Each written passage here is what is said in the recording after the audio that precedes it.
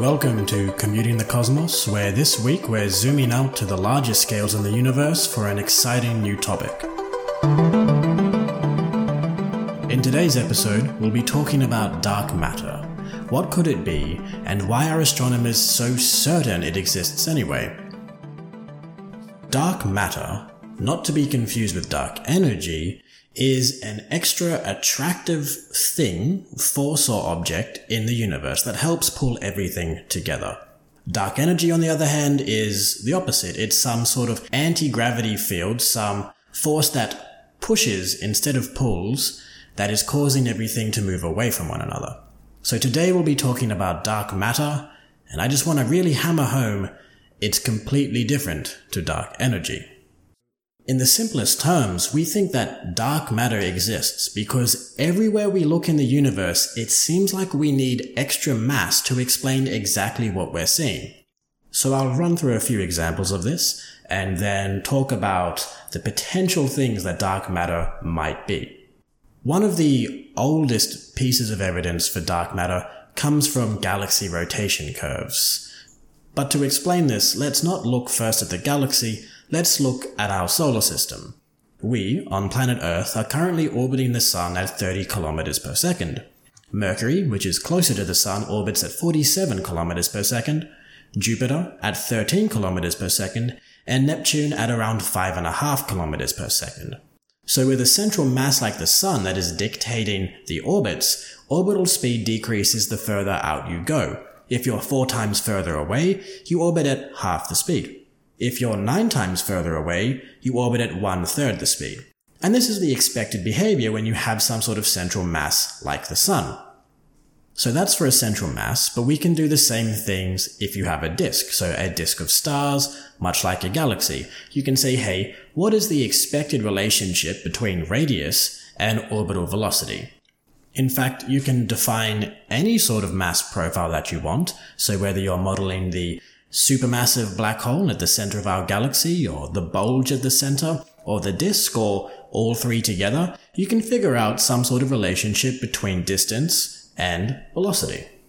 And once you have a relationship established, as scientists we think, hey, let's go out and double check and make sure that that relationship actually holds.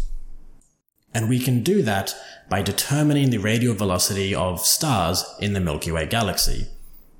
So this is actually a fairly simple process. You take a telescope that has an ultrafine spectrometer on it, point it at stars, and you can get their velocity.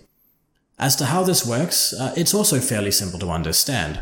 When you're listening to a car race, you can hear the cars coming and going. You hear the Doppler effect, that characteristic increase and then decrease in pitch as the car goes past you, like this.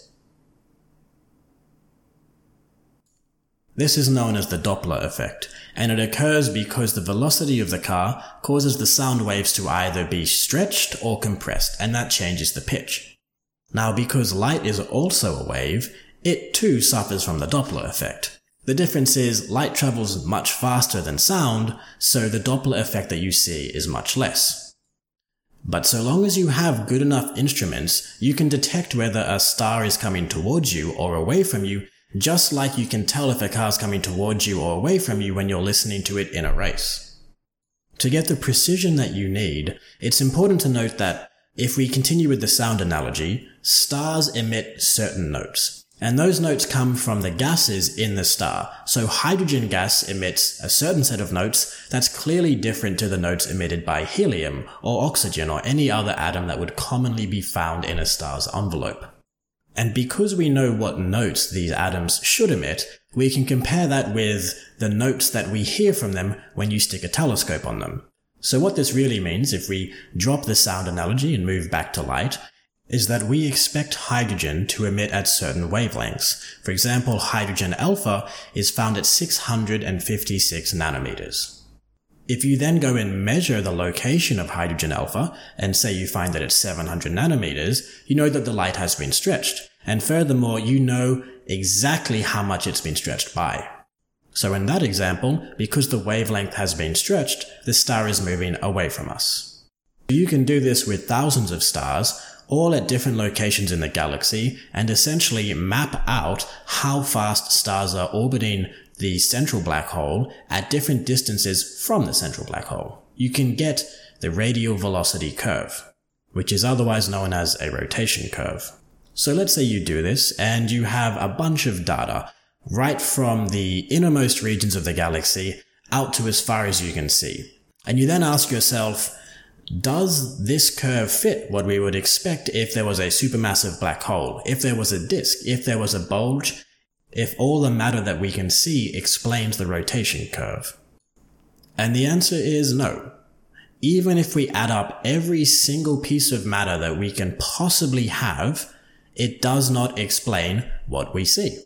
Specifically, we notice that stars that are further out, the stars that are on the edge of the galaxy, are moving far, far too fast. It would be like if Neptune in our solar system wasn't orbiting at 5.5 kilometers per second, but was still orbiting at the same speed of Earth, around 30 kilometers per second. Now, in our solar system, this would be extremely weird. We would expect Neptune to fly off into space. It's moving so fast, it's not going to keep orbiting the sun, it's going to get out of here.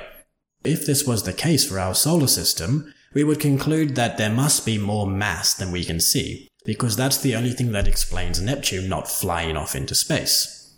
Similarly, for our galaxy, there must be more mass than we can see, even when you add up all the stars and all the gas between them. So where is all this mass? What exactly is holding our galaxy together? Why doesn't it just fly apart? And the answer is dark matter. We've done similar experiments for other galaxies that aren't the Milky Way, and we notice exactly the same thing in every single galaxy. They should be flying apart, but they're not. Something is holding everything together. To determine if this is an effect that is constrained to galaxies or if it affects much larger structures in the universe, we can turn to gravitational lensing. Now, gravitational lensing comes in two flavors. Well, more flavors. I'll talk about two. Strong and weak lensing. But in general, gravitational lensing is just a phenomenon that light follows the curvature of space-time, and that can change how we see various objects. Strong lensing occurs when gravitational fields cause one object to appear as multiple objects. A classic example of this would be standing in front of a mirror and holding up your hand. You can see your hand when the light goes directly from your hand to your eye, or when the light bounces from your hand to the mirror and then into your eye. So you see two images, replace the mirror with some sort of gravitational object, and you have strong lensing. I think a better example would be a trampoline. So imagine if you and a friend were standing at opposite sides of a large trampoline, and he's trying to just roll a marble towards you. The marble in this example represents a photon of light, and the trampoline is the space-time manifold. If your friend wanted to roll a marble to you, and there's nothing on the trampoline, it's fairly easy. He just rolls the marble directly towards you. But add a bowling ball into the middle of the trampoline, and it's no longer quite so simple. If he tried to roll the marble directly towards you, it will fall into the bowling ball and stay there. You wouldn't ever get that marble. What your friend would have to do is either roll the marble a bit to the left, and then it will curve with the trampoline and come to you, or he can decide to roll it a bit to the right, and then it will curve back the other way and still come to you. In this way, your friend now has two different paths that the marble can take so that it gets to you. In the strong lensing analogy, you would now see two images instead of one, corresponding to whether the marble or the photon has traveled left or right. In 2D, you get these two images. When you generalize that to 3D, you actually get a ring. If you want a really cool image example of this, just go to Google and type in an Einstein ring into Google Images, and you'll see some amazing examples from the Hubble Space Telescope. Imagine now if you had multiple bowling balls, one that was hollow and very light, and another that was filled with steel, super heavy, and you put them both on the trampoline, not at the same time, one after the other. With the first ball, the one that's super light, your friend doesn't have to deflect the marble as much. He can just put it a little bit to the left or a little bit to the right, and because the trampoline isn't too curved, the marble doesn't care too much. If you instead put the super heavy ball in such that the trampoline's almost touching the ground now, the angle at which your friend rolls the marble has to be much greater because there's so much more deflection. So in that way, you can actually use the deflection angle of what you see, so the marble or the photons, to calculate the amount of mass that would have caused such a deflection. Now, if you do this for multiple objects with multiple images, you can very quickly create a mass map of the universe. That is, you can say, hey, look at all these occurrences of strong lensing here, here, and here, and they're at these different strengths. So that tells you about the mass that's between you and the object that is emitting the light. A mass map is super useful when you're doing science, and you can get one from weak lensing as well, not just strong lensing. Weak lensing occurs when the mass isn't strong enough to cause multiple images to form, but instead simply distorts the image that you would normally see. Imagine if you went to a pool and on the bottom of the pool there was an image. The ripples on the surface would distort the image, some parts would be stretched, some parts wouldn't be stretched, and that is a great analogy for the effect that weak lensing has. And if you know roughly what the original shape was, you can take the distorted shape that you see and figure out how much mass there must have been to distort it in the way that you see it. Fantastic, so we now have two different ways of making a mass map, and you can then go out and apply that onto various datasets. The most interesting one, I think, being the bullet cluster. The bullet cluster is made up of two clusters of galaxies. Technically, the name refers to the smaller of the two clusters, but it's essentially synonymous with both. The interesting thing is that the clusters have already passed through each other, and the effect that a cluster passing through another cluster has is different for different objects. When you take something like stars, which are astronomically tiny objects and very dense, they don't really care. Stars don't hit each other, they don't collide with each other, they just pass through and keep going. They get gravitationally slowed a little bit, but for the most case, they don't notice anything.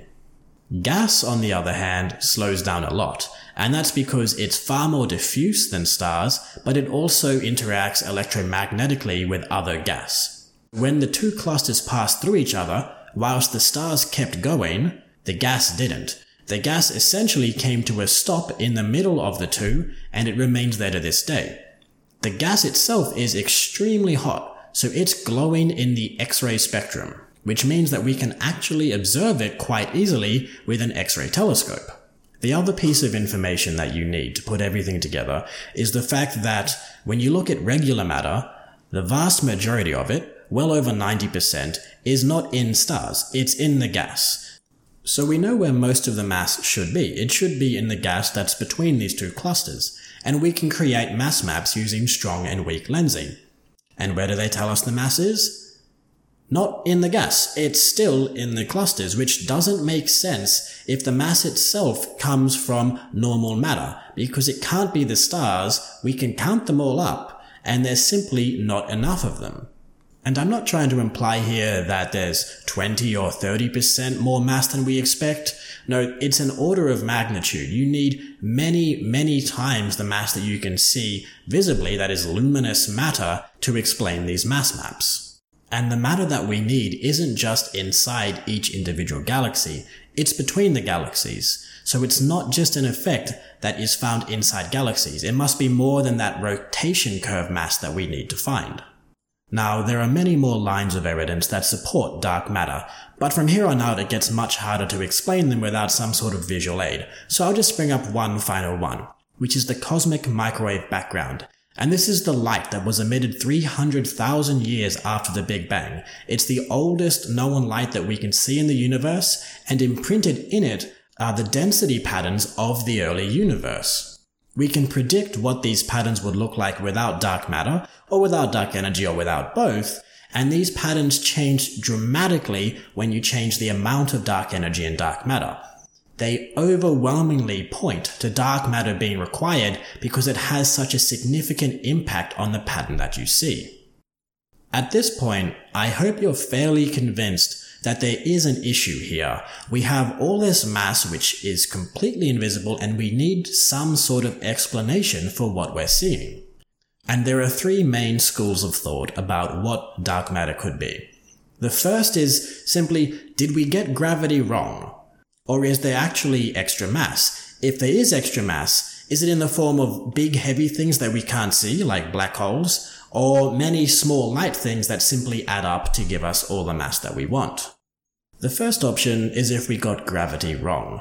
This is normally called MOND, or Modified Newtonian Dynamics, and it happens when we change gravity, if we add little things to it, or if we say that it interacts differently at different distances. The popularity of this explanation has dropped over the past couple of decades, mostly because of lines of evidence like the bullet cluster. Most versions of MOND, that is, modified gravity, would still have the mass map that you find when you look at the bullet cluster, putting the mass on the gas, because modified gravity says that there isn't any extra mass, we've just got our gravitational relationships just a little bit off, which means you should still have the mass on the gas. But it's not. There are some versions of modified gravity wherein the bullet cluster isn't a nail in the coffin, but the bullet cluster and other things like it mean that there's definitely a lot less popularity for this explanation than there used to be. The second option are called machos. That is, if it's a big heavy thing that we can't see, it might be a massive compact halo object. So massive, that makes sense. Compact as in it's small and dense and heavy, and a halo object as in you find them in the halos of galaxies, so around galaxies distributed throughout them. Examples of this might be black holes, so if there are simply far more black holes than we think, they might add up and give us all this extra mass that we're missing. Luckily for us, that hypothesis makes a bunch of testable predictions. One that is quite easily testable is that they would cause microlensing. When one of these black holes passes between us and a distant source of light, such as a star or a galaxy, it would cause what's known as microlensing, micro just being because it happens so quickly in time. But what you would see would be a quick flash of brightening for the object before it resumed its normal brightness. Also, the gravitational effects of these rogue black holes would disrupt certain systems like binary stars. So if you have two binary stars that are loosely orbiting each other and a big heavy black hole comes along near them, chances are that they'll stop orbiting each other and fly off in different directions. So we can check for both microlensing and the presence of these loose binary systems, and that constrains how much mass could possibly be caught up in these black holes. And the answer mostly is not enough of it, so it doesn't look too good for the macho crowd either. And that brings us to our final potential explanation, which are WIMPs. So WIMPs are weakly interacting massive particles. Essentially, lots of very small light things that don't really talk to each other, all adding up to give us the mass that we need. This would require a new sort of particle, one that doesn't interact with electromagnetism, and one that essentially only interacts with gravity. This isn't too far-fetched. We already have very similar particles. Take neutrinos, for example. They don't really care about interaction such that they'll pass through the entire planet without even slowing down.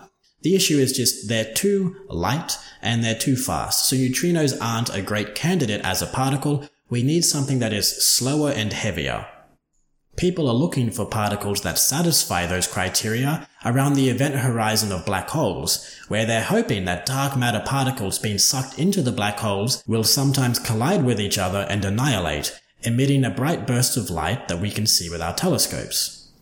The other way of hunting for dark matter is to build giant particle detectors on Earth, and to play the statistics game, hoping that even if the vast majority of particles pass through Earth, eventually one of them will hit and interact with the detection instrument.